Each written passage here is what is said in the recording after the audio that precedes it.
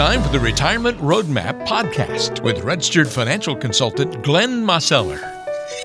Welcome to another edition of the Retirement Roadmap Podcast. Walter Storholt here alongside Glenn Mosseller, registered financial consultant and the founder and president of Roadmap Financial Consulting with an office in Greensboro on Muirs Chapel Road. You can find us online at roadmapfinancial.com. Glenn, ready for another great show today? Absolutely, Walter. Let's get on it. We're going to take things from a little bit different approach. You know, we often talk about on this show the best ways to plan for retirement and that kind of thing. Today, we're going to talk about kind of bad ways to plan for retirement by looking at some obsolete retirement planning ideas. And I think just like your iPhone or your computer, you know, they need to be replaced at times. They get outdated, especially, you know, technology these days. Glenn, I don't know about you, but you buy a phone or a TV screen or something and it's like obsolete within, you know, a year and some new technology is replacing it already. Luckily, retirement hasn't changed that drastically and quickly over time, but it certainly has changed. And that's why sometimes our old ideas of retirement and finances do need to be replaced. So we're going to talk about some possibly outdated ideas that people still cling to and plan around and base their decisions on. And I'm hoping you can lead us here in the discussion of these, Glenn, of why they might be outdated and why we need to be careful when creating our plans around these things. The first one is very popular, I think. I still hear a lot of people talk about the 4% rule. Some kind of totally dismiss it these days. Others just put it in a little bit different context. Can you tell us what that is to familiarize ourselves with that rule, and why might that be on the outdated list? Sure, Walter. So the 4% rule, the idea there is you reach the age of 65, or when you're getting ready to retire, and the theory is or was that at that point you should be able to take out 4% of your account value, like your retirement, like your IRA, 401k, withdraw 4% out, and then each year going forward, you add a 3% inflation factor to that original 4% each year, and to keep up with inflation. And the idea is that withdrawal should last you through your life expectancy. And so that was that's the basic idea behind it, Walter. All right. So, and is that a big problem, you think, if you're trying to base your portfolio around that kind of idea, your withdrawal strategy? Where are the holes in that plan? Well, so several things. Number one, Walter, is the 4% rule was created back in the 90s. And as everybody, I think if you kind of go back in your memory banks, and, not everybody is necessarily, completely focused in on what the markets were in the 90s and so forth. But I think everybody realizes that interest rates were significantly higher back in the 90s. And so that was one of the big pieces of that puzzle is that, you might be able to kind of create a portfolio that has maybe more bonds in it that are going to have some, more yield. And then you'd be able to, to take out that, that 4%. And over time, it would work itself out. Couple things. Obviously, number one, our interest rates have plummeted since back in the the mid 90s, and we're at this point we're almost at zero interest rates, and so that creates an issue. The other thing is that if you go back to what the life expectancy was back in the 90s, we're here 20, 25 years later, life expectancy is a fair amount longer than it was then. So the soundness of it, it used to be more sound. However, the challenge is that it should last you through life expectancy. And it's like, well, should is like, well, do you want something that should happen or is going to happen for sure? Right. That's number one. And what happens if you live beyond life expectancy? The idea, behind that 4% rule, it wasn't perfect before, even when it was created. It had more, I guess it was more of a solid, basis for it back then, but it still wasn't a perfect, all in every time it would always work. But, now it's a little less reliable. If we look at, where interest rates are today, it's probably more of around a 2.5% to maybe 3%, rule of being able to withdraw money out. And that's obviously a significant difference between, that and, and now. So it's you got to be careful when folks start talking about the 4% rule. The idea is we want to find what is a withdrawal rate that is doable, and is your portfolio structured so that whatever your withdrawal rate is it going to last? Is it built to last, and will it be there obviously when you need it later on in retirement? So for some people, it's the 4% rule. For others, it becomes the 3% rule or the 5% rule. Lots of little nuances with that one, and that's why it's not such a hard and fast rule these days. Good to know. The 4% rule, a little bit of an outdated rule and retirement planning idea there. What about the 10-5-3 rule, Glenn? What is that, and is it outdated? So, well, again, the idea was there, you use these numbers, the 10-5-3. So the idea is that, if you could possibly expect a 10% return from your stocks, a 5% return from your bonds, and then the money that you had in cash would return 3%. And then, if you had your money, allocated properly in your retirement portfolio, if those things, held, the idea is that you would be fine throughout retirement. Well, obviously, we look at those, and there are years where the stock market does 10% or possibly more, but with all the volatility, I mean, if you look at the last decade or so, I mean, that, or the last 20 years, that really hasn't played out so much. There's been exceptions to that where you've had an explosive market to the upside, but there's been a lot of churnings, sideways, through time, and so that's not really been, a consistent thing. Obviously, interest rates on bonds are nowhere close to, something that you could be, relying on, in a 5%, idea. And certainly there are some bonds that you can get that are, that would be in that neighborhood or possibly higher. But again, I mean, if you're going to diversify, it's going to be very challenging. But then when you put all three of these ideas together, you're certainly not getting 3% on your cash. I mean, you go to any bank or credit union or any kind of a scenario, money market or CD or anything like that, you're not getting anywhere close to a 3% rate of return on that. So it's not really something that you can really rely on at this point. Great points, Glenn. That's the 10-5-3 rule. Now, this next one, Glenn, is an obsolete retirement planning idea, and it's definitely like an old, reliable one. And that's the move from stocks to bonds as you get older. I mean, that's been the mentality for many, many years. As you get older, move from stocks to bonds, and you're all set for retirement. Right.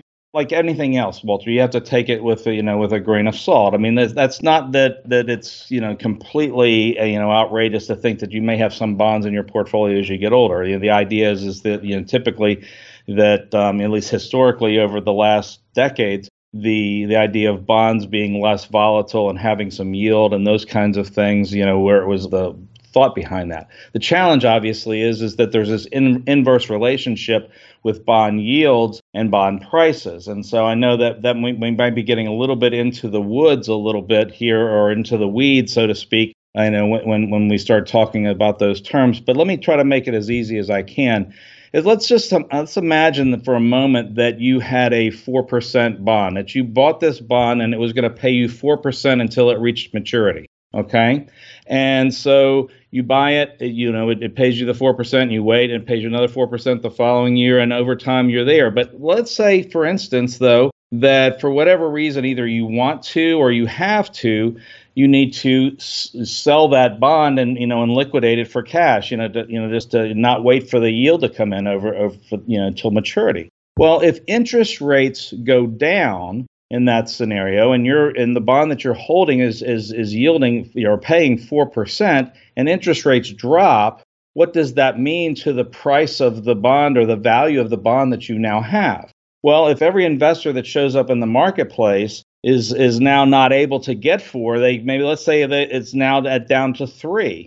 Well, if yours is paying 4 and anything that they can get in the marketplace that's similar is going to pay 3, yours is obviously more valuable than the ones that are in the marketplace today that are paying 3. Does that make sense, Walter? Yep. So they call that an inverse relationship when one goes up? That's that inverse relationship. Okay. So in that scenario, if you went to sell that 4% bond in that marketplace, you'd actually be able to have a gain, because it would be priced in such a way that it would yield the next buyer 3% rather than the 4, and you would pick up a gain. On the other hand, if interest rates went the other way, if interest rates began to rise, and let's say interest rates went to 5, well, now we have that situation where yours is paying 4, anybody that shows up in the marketplace can get 5, and so now is your bond that's paying 4, is it more valuable or less valuable than what's in the marketplace? And obviously the answer is that it's less valuable, because anybody can now get 5, and so you're going to have to price yours in such a way that it's going to yield the next person 5,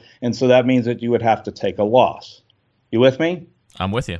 So when we start thinking about, how big a role are bonds going to be playing, well, interest rate environment, it doesn't tend to move really fast. And so it doesn't tend to be as volatile, on the big scale. On one hand, on the other hand, when you are close to zero, in interest rates, then it makes it very difficult to have bonds be the safe haven that they once were. And so that kind of creates a scenario where that whole idea becomes a little bit more challenging than it once was when we start thinking of having a real heavy bond portfolio when you're moving in towards retirement. Does that make sense? Makes a lot of sense, Glenn, and a really good reason for why, if you've kind of just thought, this is how, maybe a grandparent or mom or dad prepared for retirement, why that has changed over time. It's a totally different landscape. Got to understand that for sure. So move from stocks to bonds as you get older. That's an obsolete retirement planning idea, at least to take it completely at face value. Another one, Glenn, this is an obsolete idea, I think, as well. If we get to the point of having $1 million in our retirement accounts, we're ready for retirement. That sort of just became the nebulous number that everybody was like, all right, if I get to $1 million, how can I not be ready for retirement? So that's the goal.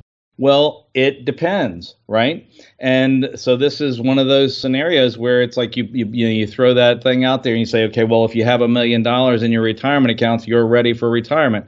Well, again, it depends, because we have to look at what other accounts or streams of income do you have? Do you have Social Security? Does your spouse have Social Security? Is there pensions involved? Do you have rental real estate? What is your overall situation in terms of cash flow and resources that can generate cash flow? And then the obvious other piece is that what are your lifestyle desires and needs, right? I mean, some people just naturally spend more by the lifestyle that they live. Others tend to spend less. And so the idea of having this one size fits all, that, well, you want to have $1 million in your retirement account and that makes you okay, and that also makes your neighbor okay and their neighbor okay, well, that's not necessarily the case, because everybody's situation's different. The $1 million might be the right number for some. It certainly is, but it's not necessarily the right number for everybody. Some people might need significantly more, or at least a little bit more. Others might not need anywhere near that much. It just depends upon your situation.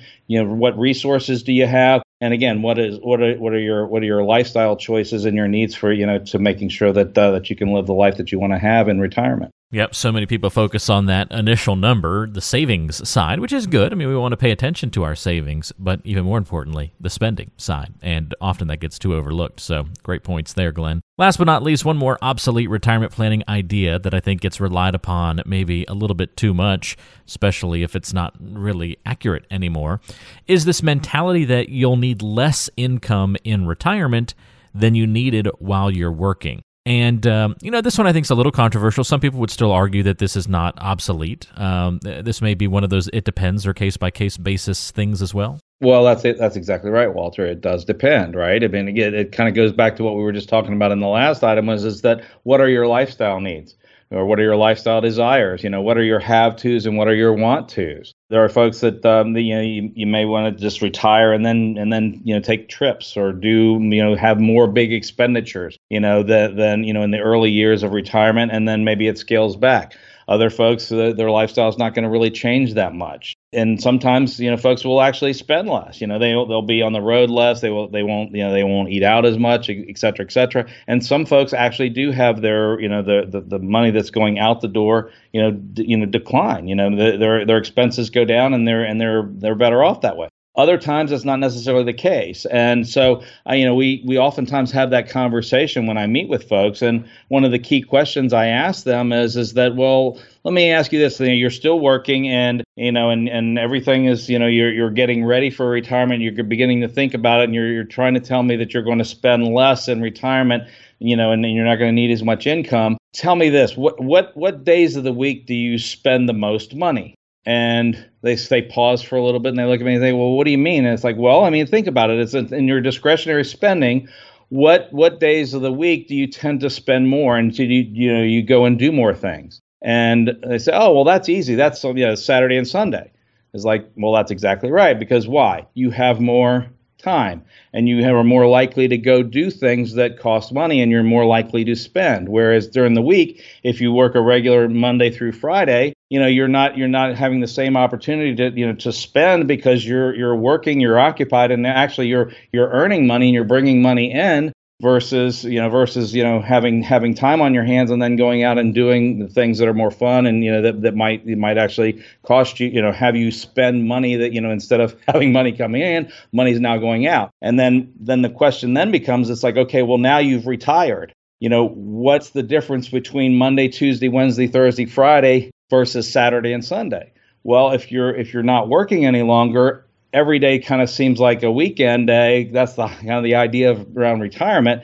And so there's at least the opportunity that you may end up spending more, and sometimes significantly more, in your retirement years than you might certainly more than you might think you might. And because you do a little here and you do a little there, and you say, oh, well, let's do this, and it doesn't really cost us that much. And then you do something else, and that didn't cost so much either. But those things that didn't cost so much, they tend to add up, and suddenly you find yourself spending more money than you thought you come anywhere close to. And that's not necessarily a bad thing. You just make sure that you are planning for that, and that you have the resources, and you've got an income plan that can sustain that. You with me, Walter? I'm with you. So do you see these kind of taking all these back into account, Glenn?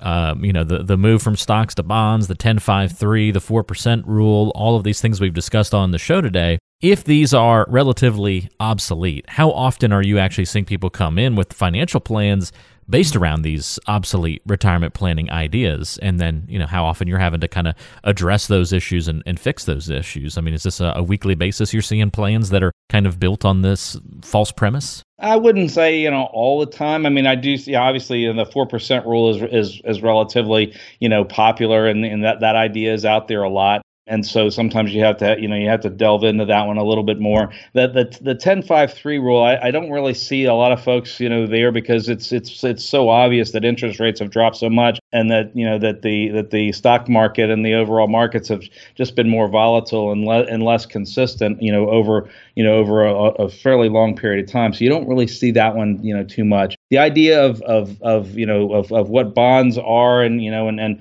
how they work, and the idea of safety versus and yield and those kinds of things, that's a conversation we have a lot, because it's been people have really been conditioned to the idea that would kind of be the thing. You see a lot of times, you'll see those 60-40 portfolios where folks have, they're trying to get ready for retirement. Maybe they've got an advisor, or maybe they're doing something within their 401k that has one of the retirement year funds, where it's like, okay, you're gonna retire in 2020 or 2025, and then you put your money into that, and it's supposed to give you the right allocation of stocks and bonds and those kinds of things. We see that on a pretty regular basis. And so then we really have to have that conversation about, well, what does that really mean? Are bonds as safe as you think they are, and are they going to yield what you're going to need to have them yield in order to really make that work and have income coming in? So then a long answer to your question, Walter. I mean, it always depends upon the situation, obviously, but it's a scenario where we really need to delve into it and have those conversations and see, well, what things might be valid for one person might not be valid for another. Sometimes the 4% rule potentially could work, depending upon, what if there's a, pension in place, or the Social Security incomes, particularly if they're combined, that they're at a certain place. Always depends upon a lot of different variables, but it's always a question that, we really need to sit down and let's look at your particulars and your situation, and let's develop a plan that's right for you, rather than going off of these general rules. I mean, the general rules are kind of an interesting place to start, but they're not normally where we finish. Well, that's helpful, Glenn, and good to know how you walk people through the process, analyze things like these obsolete retirement planning ideas, and really put a financial plan under the microscope and make the needed adjustments when appropriate. So helpful to know how that process works a little bit. If you want to schedule a time to meet with Glenn to go over some of these kinds of things about your own financial plan and about retirement, dig into the nitty-gritty of your plan and see where you have some improvements that could be made along the way, feel free to reach out. 336-291-3535 is the number, 336-291-3535, and always online online at roadmapfinancial.com. That's roadmapfinancial.com. Click on the free consultation button at the bottom of the page, and you can schedule a time right there from your smartphone or computer to have a chat. Glenn, thanks for all the time and the help on today's show. Appreciate it, and we'll do it again next week. Fantastic, Walter. I look forward to it. Sounds great. That's Glenn Mosseller. I'm Walter Storholt. Thanks for joining us. We'll talk to you next time on the Retirement Roadmap Podcast.